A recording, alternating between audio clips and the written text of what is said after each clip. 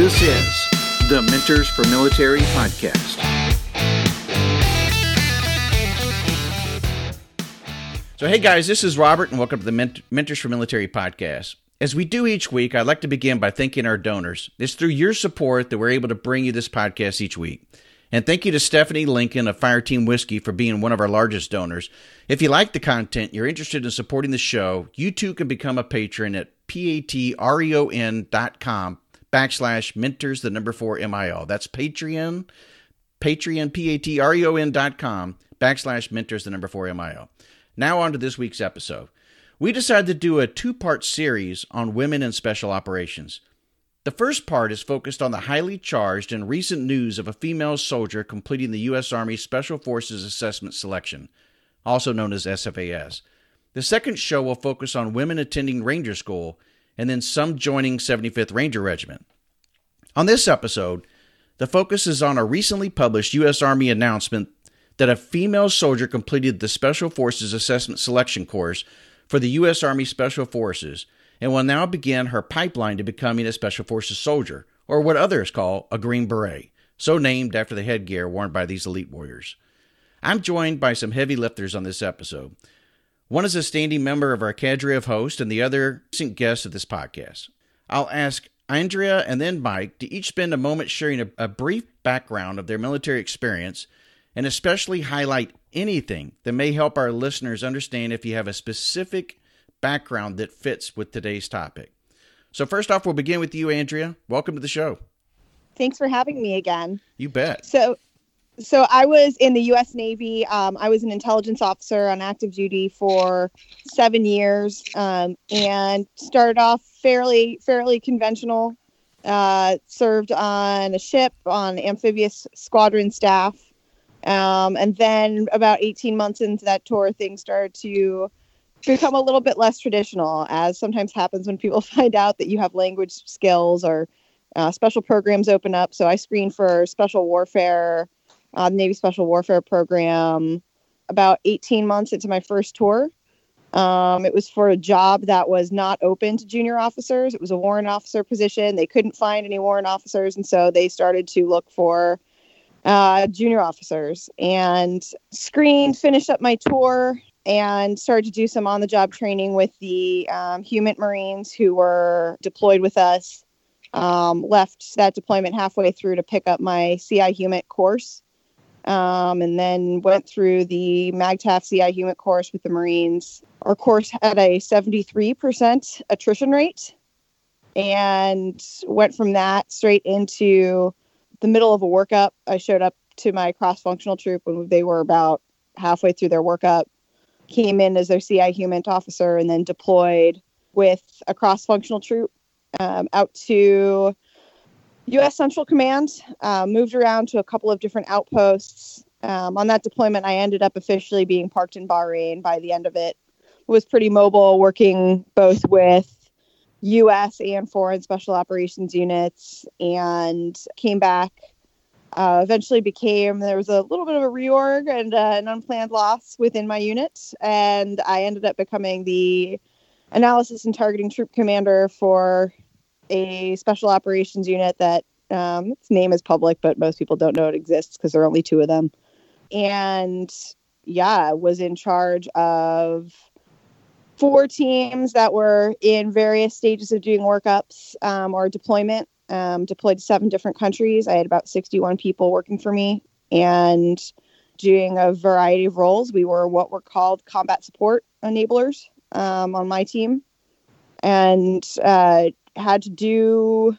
We did all the same training, all the same requirements once we were on the team as the SEALs that we worked with, and did that I was at that command for 3 years.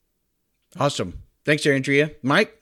I'm a retired command sergeant major. I spent 25 years in Special Forces. I went through the Special Forces qualification course in 1994.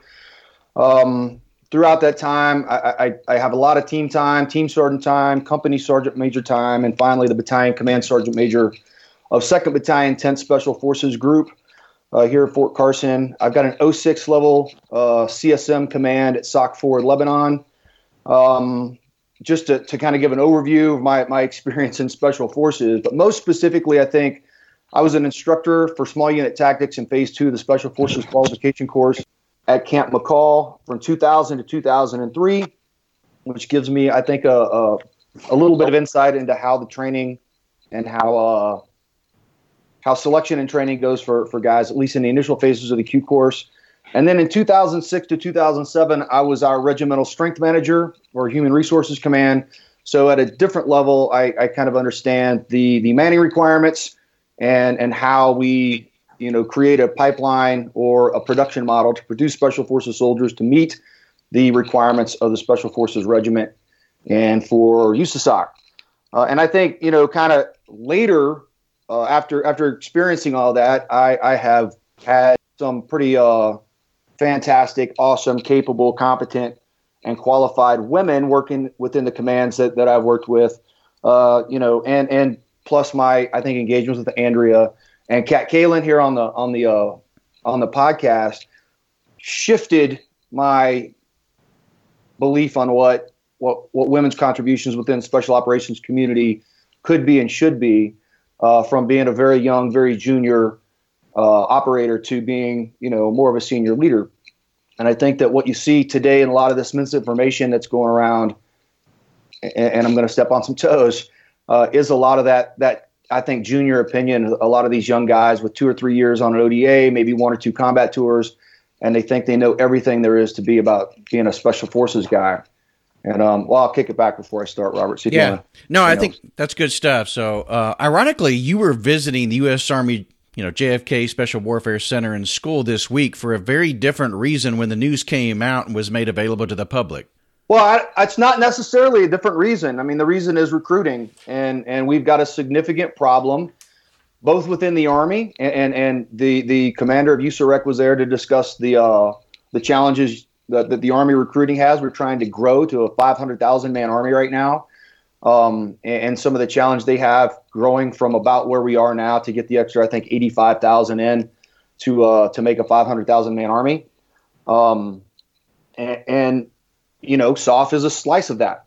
So if you look at everything that's available within the pool to recruit both initial accessions for training into the 18 X-ray program and the 75th Ranger Regiment, 160th PsyOps and Civil Affairs, that scales down that available pool even more. So there's the topic I think is relevant to what we're going to talk about today. Sure. But yeah, so I first want to say that this is not a conversation about whether women should or should not be in Special Forces, right? That decision was made 4 years ago, 2 USASOC commanders ago, by Lieutenant General Cleveland. We are well past the should they be, will they be conversation. And I think as leaders in the Army, when a commander tells you to go out and execute, man, that's exactly what we do. We're very good at doing that within the military. And secondly, my kind of a caveat, all of the people out there with all the negativity that I've seen on some of the social media, and there's so much of it. If you haven't been there, if you haven't been and graduated SFAS, if you haven't graduated the Special Forces qualification course, if you haven't served on an ODA, potentially if you haven't taught at SWIC, shut the fuck up until you've accomplished something in your life that is comparable to what the rest of us have accomplished. Like it or not, this woman has accomplished something that very few men in our country have done, and very few men within our country are even capable of. Not even the country. Very few men within the military community are going to be capable of. The path that this woman has is incredibly hard, and I would not want to be her right now. I mean, I'm not near tough enough. You guys, you've seen the posts that I've made on social media about that. The odds are completely stacked against her. A lot of people pass SFAS and fail the Q course. A lot of people pass SFAS and recycle the Q course before they ever get through. If she makes it, her life on an ODA is going to be under a microscope. She's going to have incredibly thick skin, as we all do. There are a lot of gay jokes that go on in a team room, and it offends people, and they end up getting flushed out, and they don't make it on an ODA. But if she doesn't have thick skin, if she doesn't assimilate into that lifestyle, then her life is going to be very, very difficult. And I think that the standards, like it or not, the standards for her are going to be higher than they are for everybody else. That being said, when the article came out, I know Robert sent it to me on Thursday? Thursday, yeah, as soon as it came out. Wednesday or Thursday night, whenever I looked at the article, I'm like, well, we knew it was happening. There have been several women that have gone through the course and not made it, or at least through selection. That was a hot topic the next morning at the conference. And I was kind of buzzing. But, amazingly, what I didn't get out of anybody, these are all senior level Green Berets in there or retired guys. There were SOG guys in there. What I didn't have anyone come up to me and talk about was anything negative. Everybody there, and I'm talking guys from the Vietnam era to current, guys working in the regiment right now, were very, very positive about this woman's accomplishment, and I think we should celebrate that.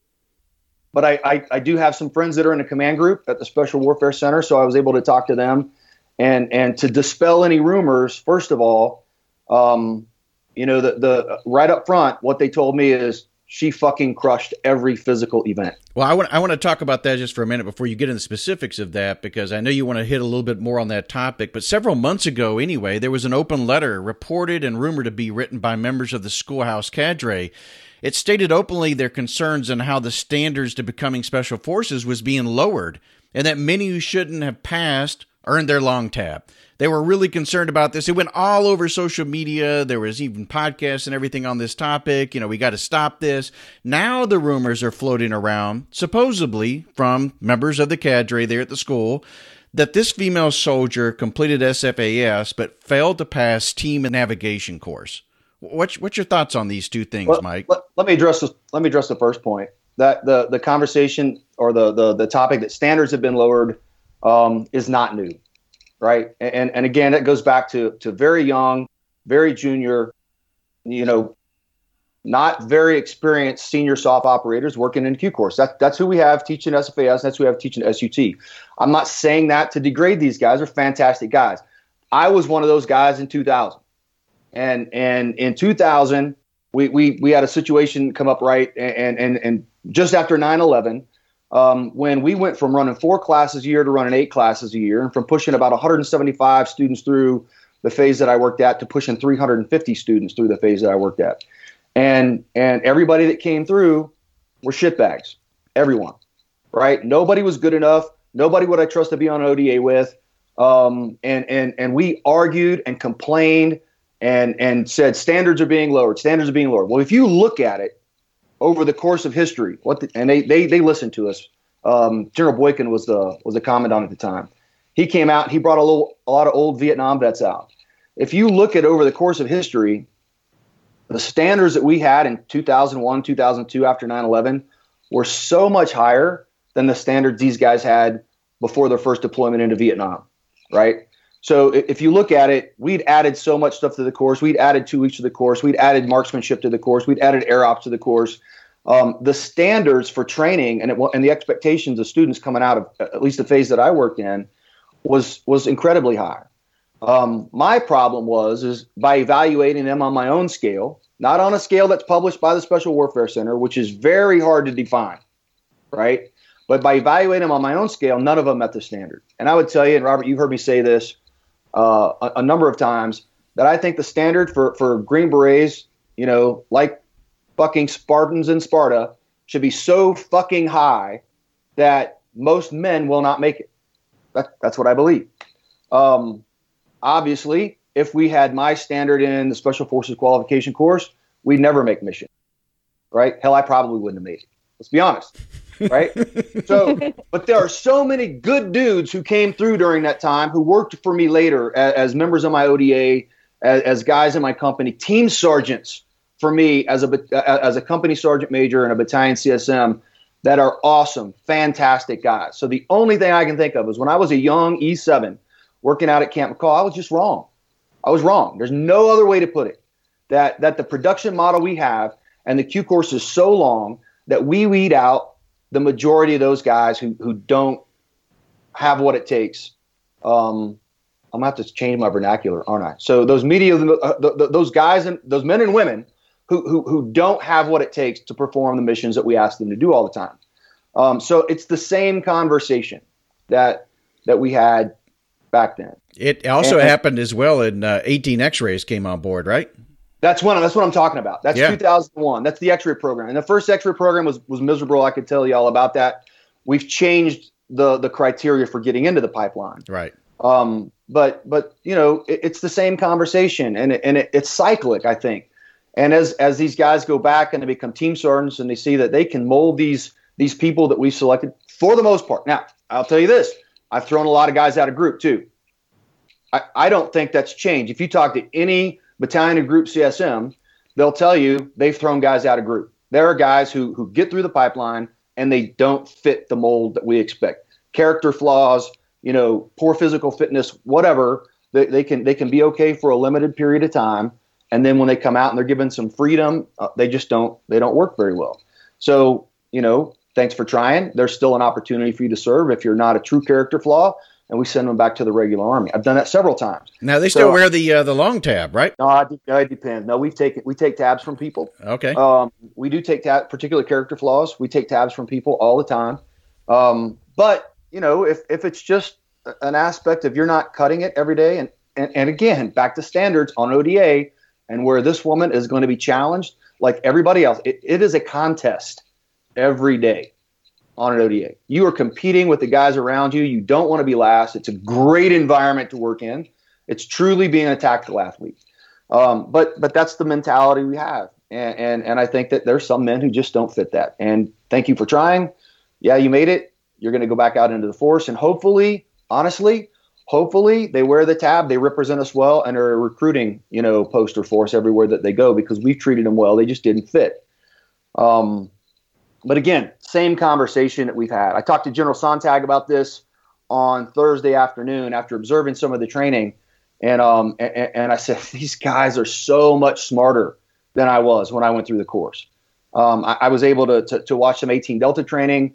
I was able to talk to some of the engineer school where I went through and just listen to what these guys are talking about. Then I got to sit in language training into a conversation of 2 language instructors and 3 kids going through the program, and just nonstop conversation in Russian.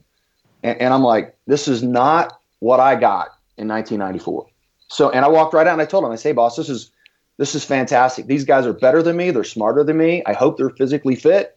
I hope they can shoot and they're trustworthy. I don't know that. That's the other piece of it that we always have to ask about. But already I'm telling you, they're better than I was. And I could take these guys into unit and I could train them and I could use them.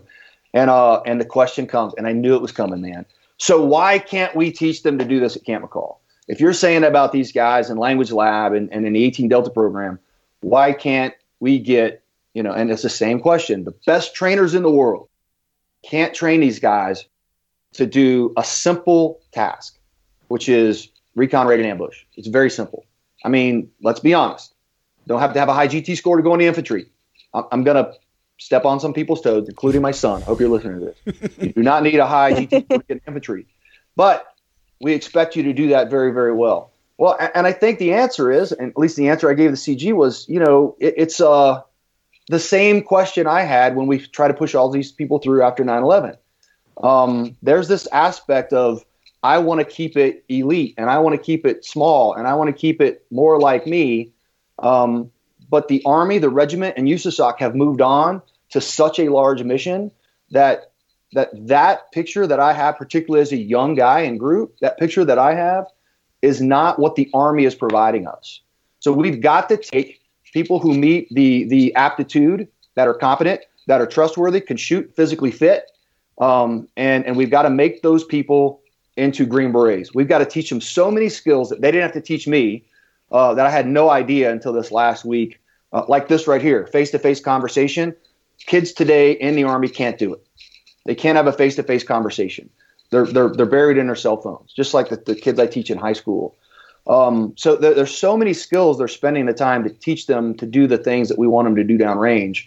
SUT is an important part of that. Don't get me wrong, but we should be able to teach them, right? We should. So they've incorporated a lot of different things in the course that allows people to fail and come back, retrain, and then try it again with help which is what we do in education. And we expect to push people to their point of failure. And if you got, I wrote all about this a couple of years ago, but if you push people to their point of failure, right, that's where you should be training. And I took that not from anything that I read really outside in the civilian world and education, but I took that from a model used by, the special mission units in the United States Army. They train at a point of failure. They push to the point of risk where things are dangerous and mission is going to fail. And in training, that's where you want to do that. So if we're training these kids to where they are not being successful in the Q course, we're pushing them to that level on SFAS. And then we say, this is your point of failure. We're going to bring you back. We're going to provide you some retraining. We're going to put you back into the course and you perform better. Then we're successful as trainers. We're successful as educators. That brings me to this particular individual. First time she went through SFAS, 27-day non-select. 27-day non-select. I don't know. You told me, Robert, that she failed. You heard she failed land nav and that she failed something else. There's no failing team events, first of all. There's just either you suck or you're good. They all suck, right? So you either you can contribute or you can't. And I'll tell you that there were two particular team events where I did not contribute when I was in SFAS.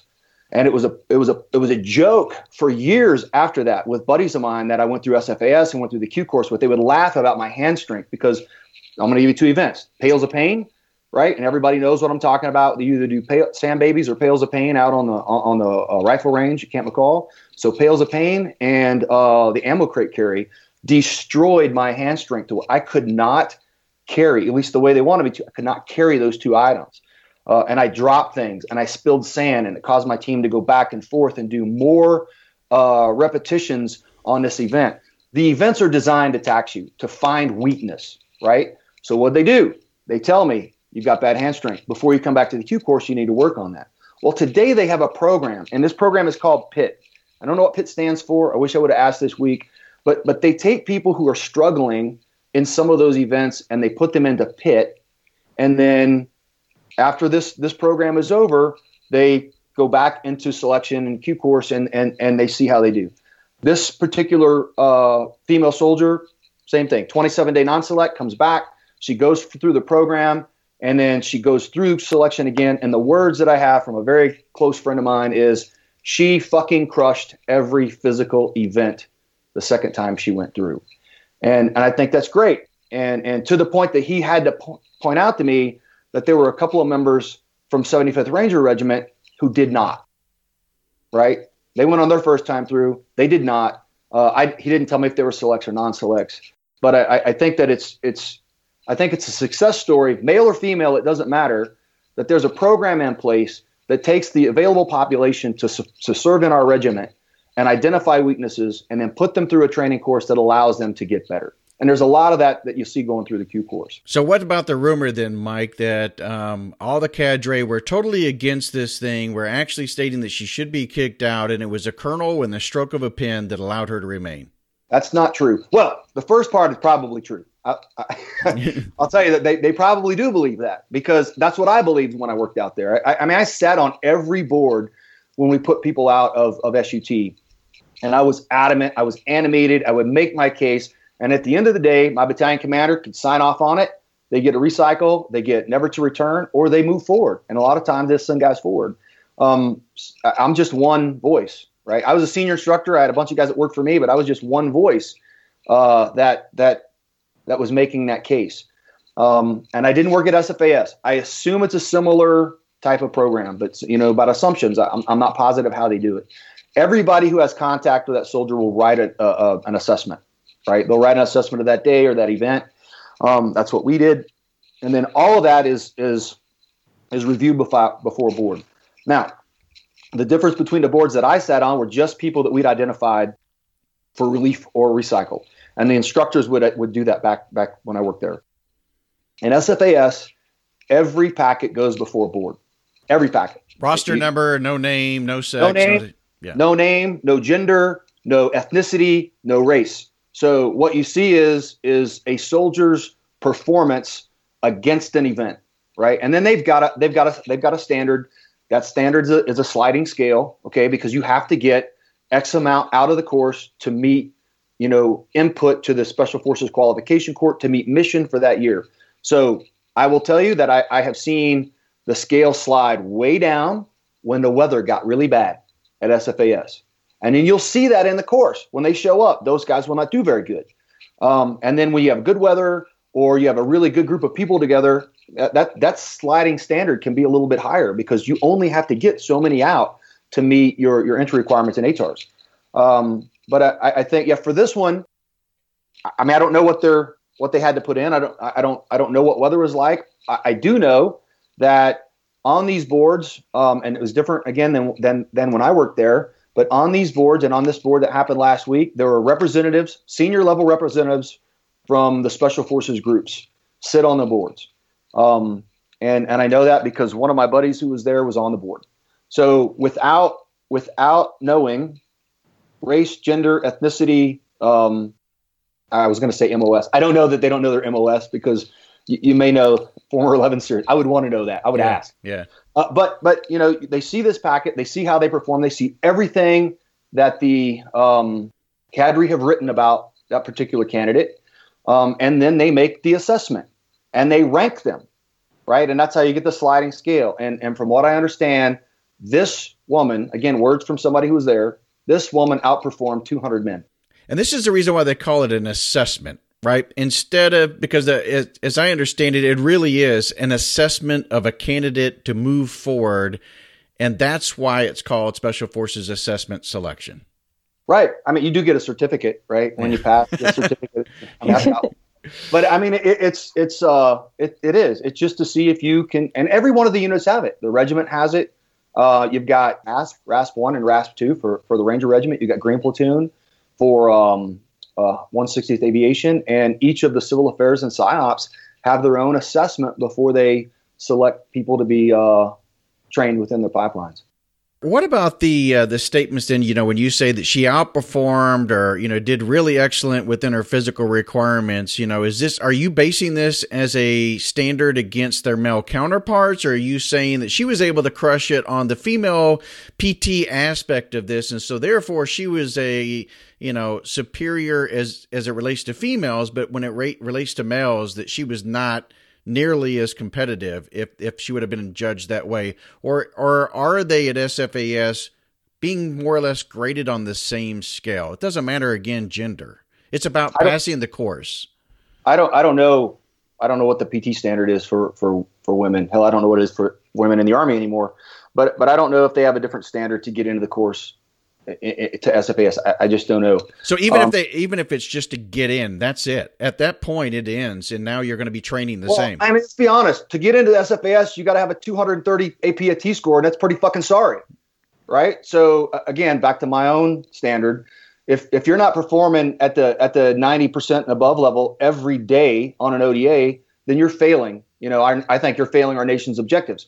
So a 230, somebody who shows up and thanks for wasting our TDY time, get back on a bus and go back to Fort Bragg from Camp McCall. And we used to send people home like that.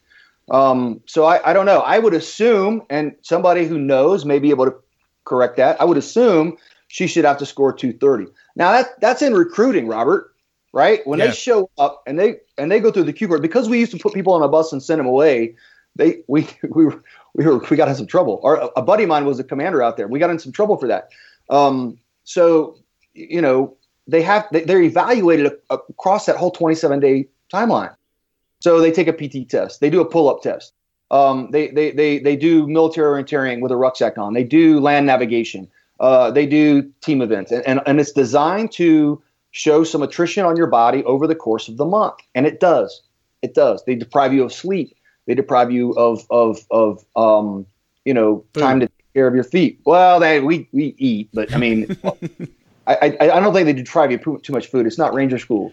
But it comes back to the quote that a friend of mine made: outperforms 200 men.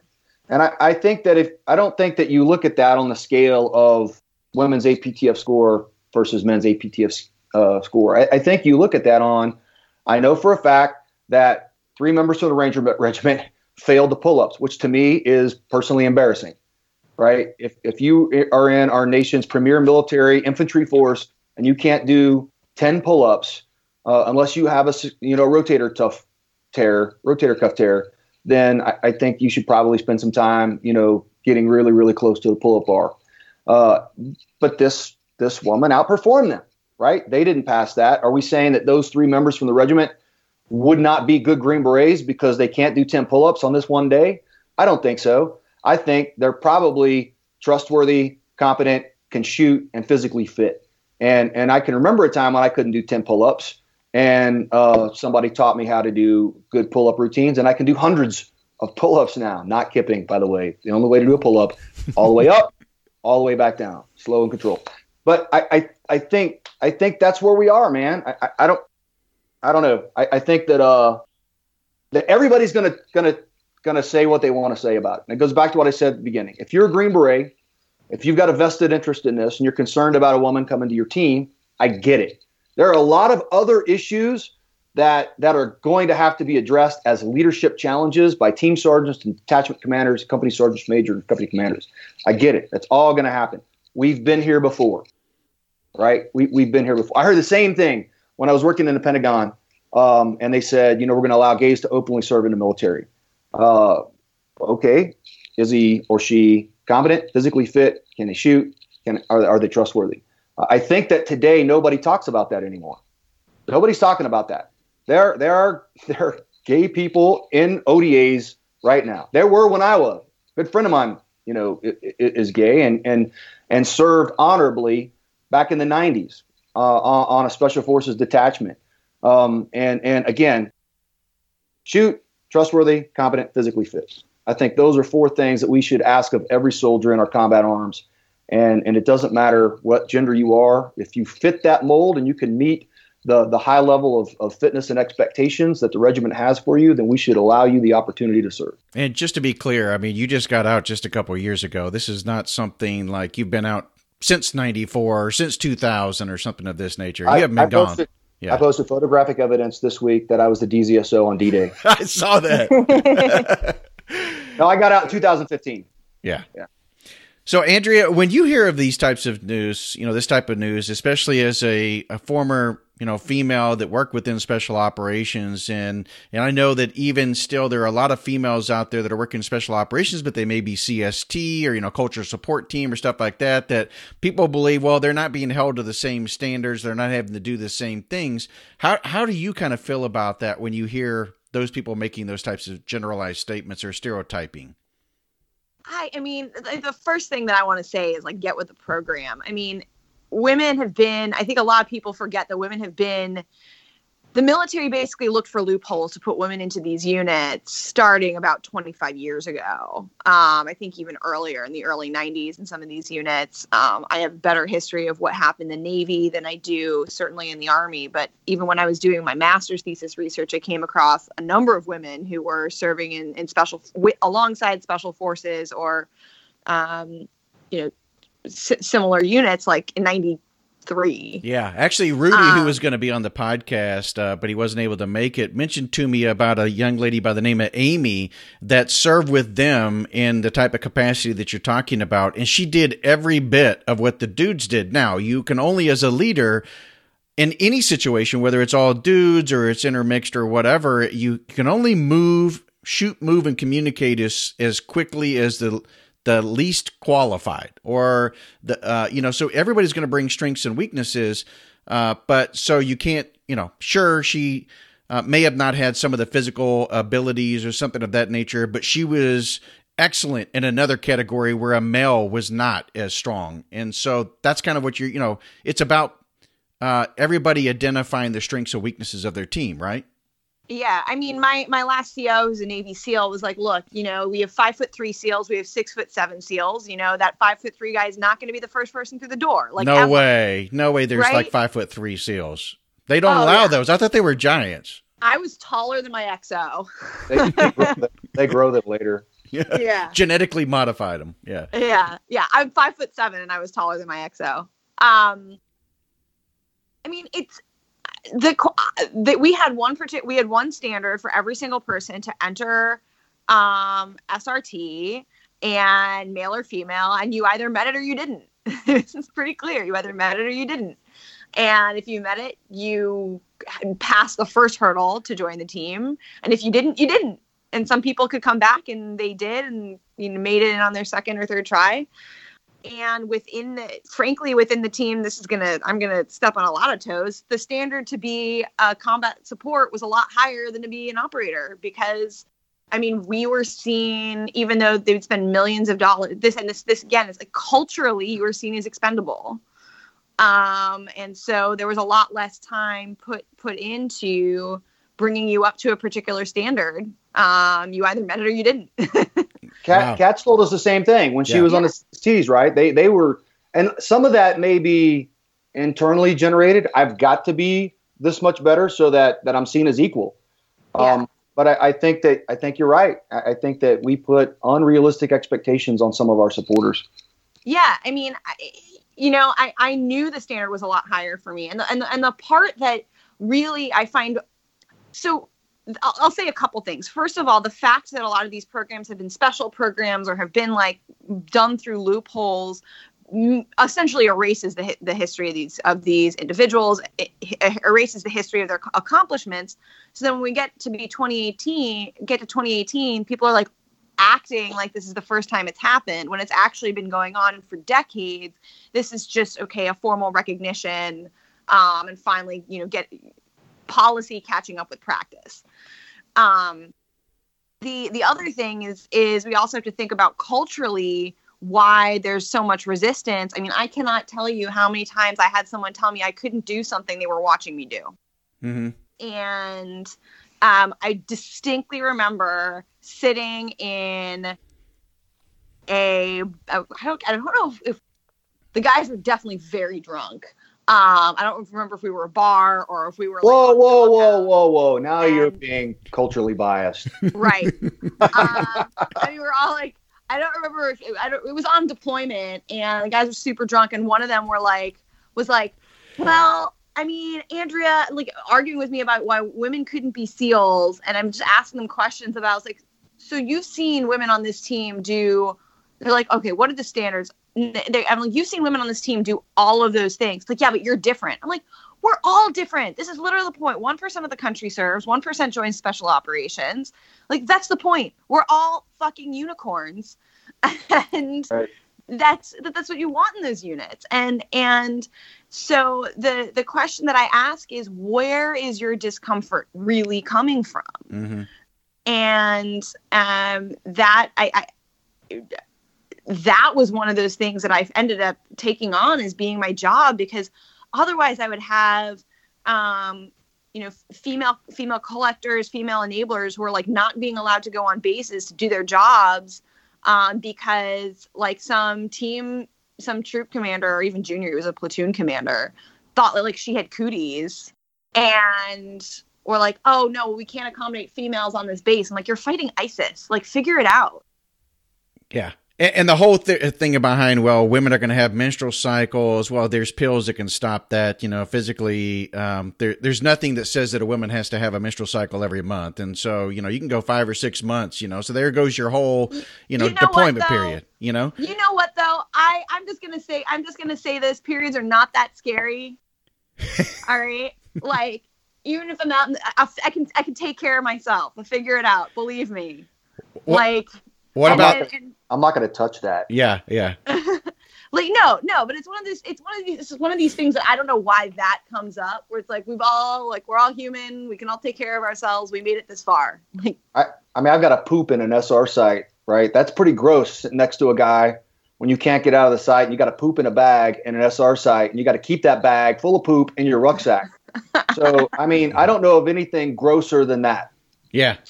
Well, I can't touch that either. So what about this whole thing of, if you're going to start allowing females in this type of combat situation, then you're going to have, the same problems that we had with the CSTs. And again, those were very small numbers, but yet they seemed to make them very large, that had sexual relationships with guys on the ODA.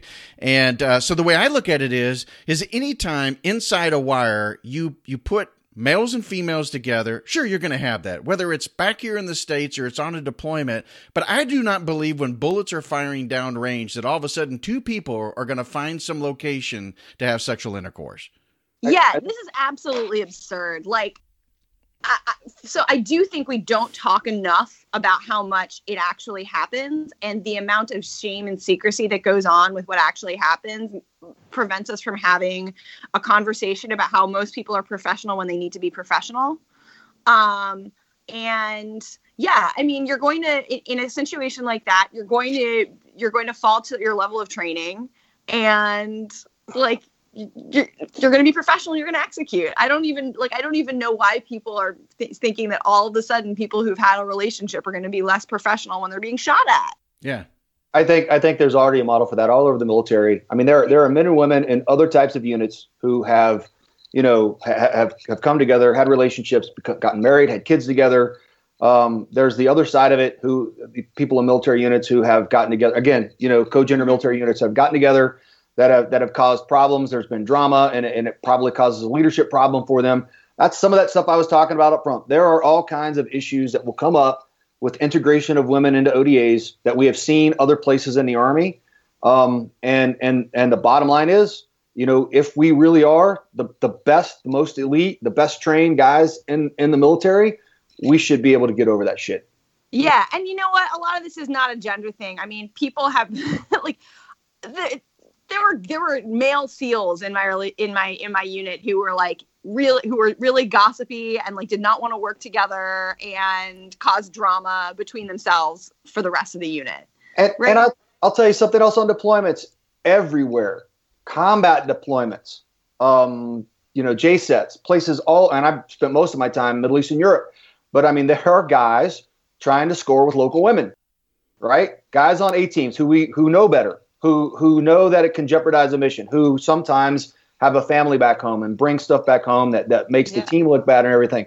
At no time in my history have I ever seen that when somebody just pooped next to you in an SR site. So I think, honestly, put it in context. Put it in context, Robert. We're nasty. I mean, we're out there. We're training hard. It's gross. I think that it will happen.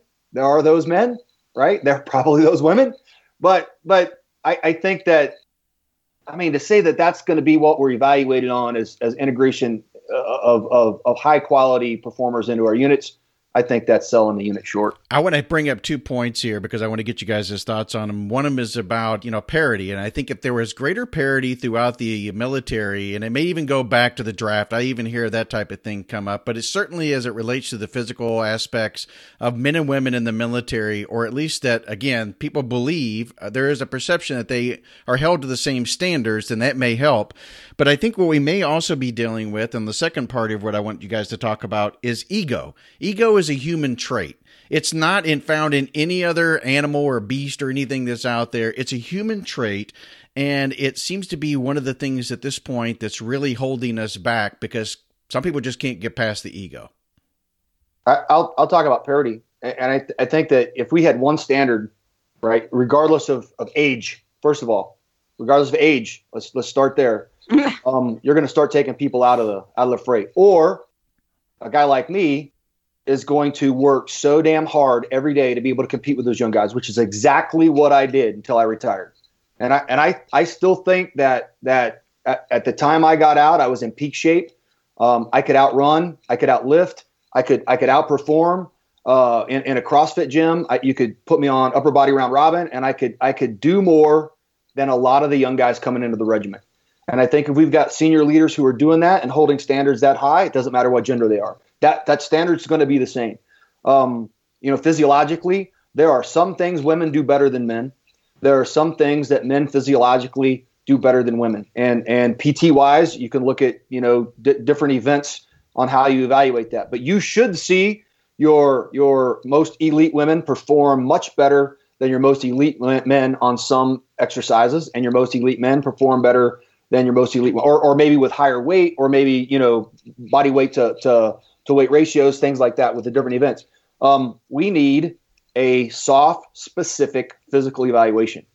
not the Army PT test. The Army PT test, or any of them, the Navy PT test. I mean, I've taken all of them when I worked on the Joint Staff with the people that worked with me. They're all kind of easy, and they're not a very good assessment of how actual functionally fit you are. They're easy to do because they require nothing but a stopwatch. So, I mean, we get a good baseline of what people can and can't do.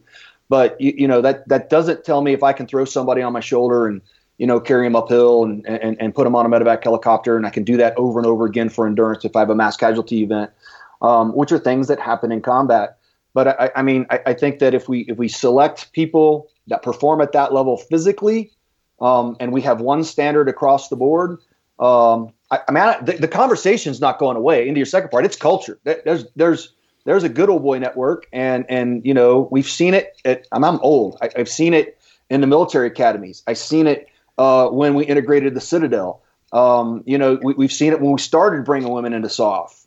We saw it a couple years ago when we put women into Ranger School, and we're seeing it again now with integration into SOF. So I think that I said this when they integrated homosexuals into openly serving in the military. I said, this is either going to be a huge success and in a year or two, we won't be talking about it anymore, right? Which is where we are now. Or it's going to fail miserably and they'll do away with it. This is going to be the same way. It's going to be a huge success. And a year, 2 years from now, there will be women serving side by side with men, performing valorously in combat. And we will have changed our perception. And it's going to be hugely successful. Or it won't be. And there's a lot of reasons where that could be. And then the DoD is going to go back and is going to change it all. That's not going to change the culture, right? There's still going to be guys who think that, and again, it's not a men or woman thing. I'm better than you. I'm better than everybody else. I had an individual terminate when they allowed homosexuals to openly serve in the military because he believed that strongly he would never serve with them in combat. I thought that was childish. I told him that at the time. I thought we were better than that. But that was one guy in a battalion. So I think that going forward, we're going to have those things that we have to shift, the culture on the ODAs, culture within the regiment. We're going to have some of those challenges that'll be leadership challenges, dealing with co-integration in any type of unit. And let me ask you this. Let me ask Andrea. I'd like to get her opinion after she responds to your question. But where does the responsibility lie for that? I think it lies with us. I think we have to change a little bit and police our own. But I'd like Andrea's response on that. Yeah, I frankly think that policing your own would go a very long way. We actually started this conversation talking a lot about not meeting recruiting goals, and I mean my community hemorrhaged people and it hemorrhaged women because of the culture, and It was getting to the point where women would do 3 or 7 or more years in the community. 7 years, you have to kind of go back to the Royal Navy, and then you can come back. But they were doing years and years and years in the community, still being treated like they were outsiders. The level of accountability, if you wore Trident, was much lower than if you were not wearing a Trident. People getting in trouble, but not really getting in trouble. And there was just this very adversarial mindset that a lot of people basically said, you're like, wait, I am a badass and I'm going to go somewhere where that badassery is appreciated. Yeah. I agree.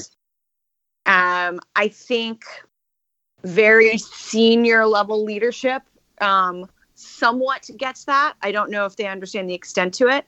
I don't think they understand the extent to which a lot of work really needs to be done, say, at the 05 level command or below, and what is actually happening on the ground.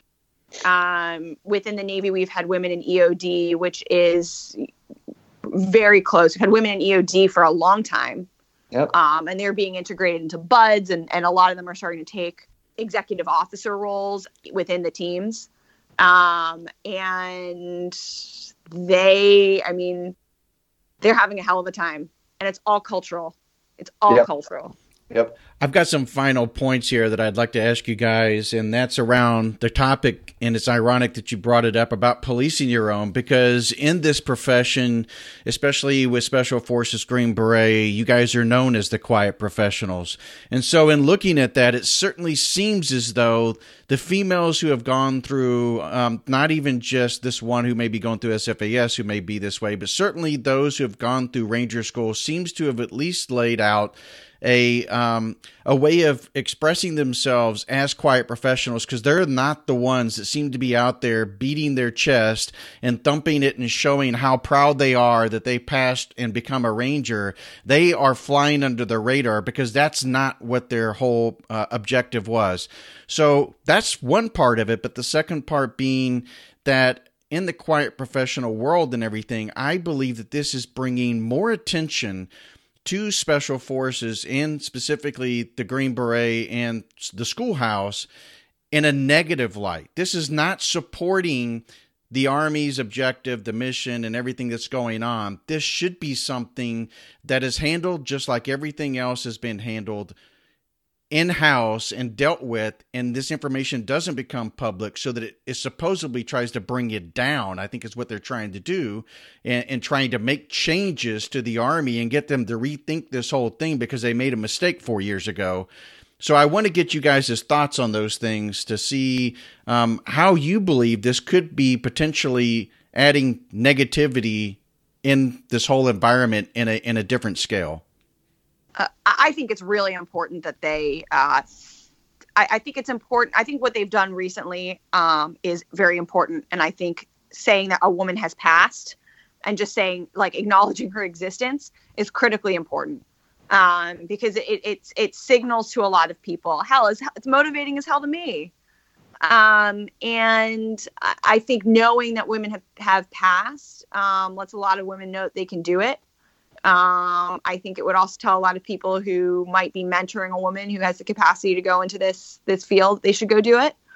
I think it's also quite wise that they have hidden her identity. I think that was also quite wise when women started graduating in mass in infantry school as well. It's just let people go do their job. Right. But I think it's worth both celebrating and observing that it has happened. Mike? Yeah, I agree. I think to your question, you asked about the quiet professional and doing that. I think we've got to. This is going to be unpopular. We've got to get away from that. I said this yesterday. Somebody brought up as part of recruiting that he plays in an adult baseball league, and guys ask him if do you kick indoors when you're in combat? You kick indoors, like, well, and he kind of hem and haws around what he tells them about what a Green Beret is, what a Green Beret does. And I think if we are going to get a message out there that competes with naval special warfare, if we're going to get a message out there that increases our recruiting of qualified candidates that come off of the street, or to sell who we are, we have got to tell those cool stories. We have got to get out there and say, we're badasses. This is what we're doing. Or we're never going to meet mission. We're never going to meet mission, and I think we do that very well within the ranks, man. When they see ODAs downrange in combat, living by themselves on a compound out in the middle of nowhere in Afghanistan and killing people and self-supporting their entire organization, and on a freaking phone call, I can get CAS overhead. I am an entire army in combat. That's fucking cool. People need to hear those stories, and people outside in the community need to hear those stories. They need to know what a Green Beret is today. Yes, we're force multipliers. Yes, we're teachers first. Yes, we're warrior diplomats, but we're badass fucking commandos, and they need to hear that story. Now, the guy on the ODA doesn't care about any of that. He doesn't care about recruiting. He doesn't care about the regiment's mission. He doesn't care about, strategic long-term objectives in Iraq or Afghanistan or Syria. He cares about what's going on in his little sector, his ODA. And I get that. I have a lot of time in that environment. And I remember, man, those guys up on the hill, they don't know what they're talking about. This whole institution, this whole great big spaceship flying around Fort Bragg is here to support my little piece of the pie. And that is just not fact. I mean, I understand it. I understand that's what you want it to be, but it is not the fact. And the fact is, you are there as a very, very small cog in a huge operation that has strategic impact. And if you aren't manned to do that operation, you are not going to go.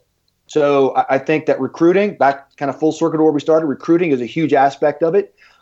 It doesn't matter where you fall on the spectrum. We've got to take men, we've got to take women, we've got to take people who may not be initially qualified and train them to be qualified. Again, I think there's 4 qualifications: physically fit, can shoot, competent, trustworthy. If you can do those 4 things, I can use you on ODA. More importantly, my opinion, as an old guy retired, it'll never affect me the way it affects the kids going to combat today. I've got a young girl who's in one of my classes. She's in my warfare class, who told me the other day she's enlisting to go to be a Navy SEAL. That's her goal in life, to be a Navy SEAL. I now have a talking point to go back to this young woman who's physically fit, right, and say, hey, look at this, right? As a member of the auxiliary for the Special Forces Command, I try to recruit people in who I think can do it anyway. Look at this as an option, as something you want to do. Look at Army Special Operations Forces rather than Naval Special Warfare as something that you can do. You can contribute. You can be a trendsetter, and years from now, maybe, they'll be writing books about you. Well, I think what you said there makes a lot of sense, because I can tell you that we had somebody from We Are the Mighty named Chase Millsap, who was an officer in the Marines that went out and worked with an ODA in a combat situation. And once he witnessed that, separated from the Marine Corps and went into the U.S. Army and went through Special Forces selection in the queue and became Special Forces. So exactly what you're talking about. Once people begin to see it, it's a pipeline, yet that information is not getting out there, and it should get out there a lot more. Appreciate both of you guys taking time out to join us on the show. Of course, Mike, you're a regular on here. Just haven't seen you in a little while with all your responsibilities out here in the private sector.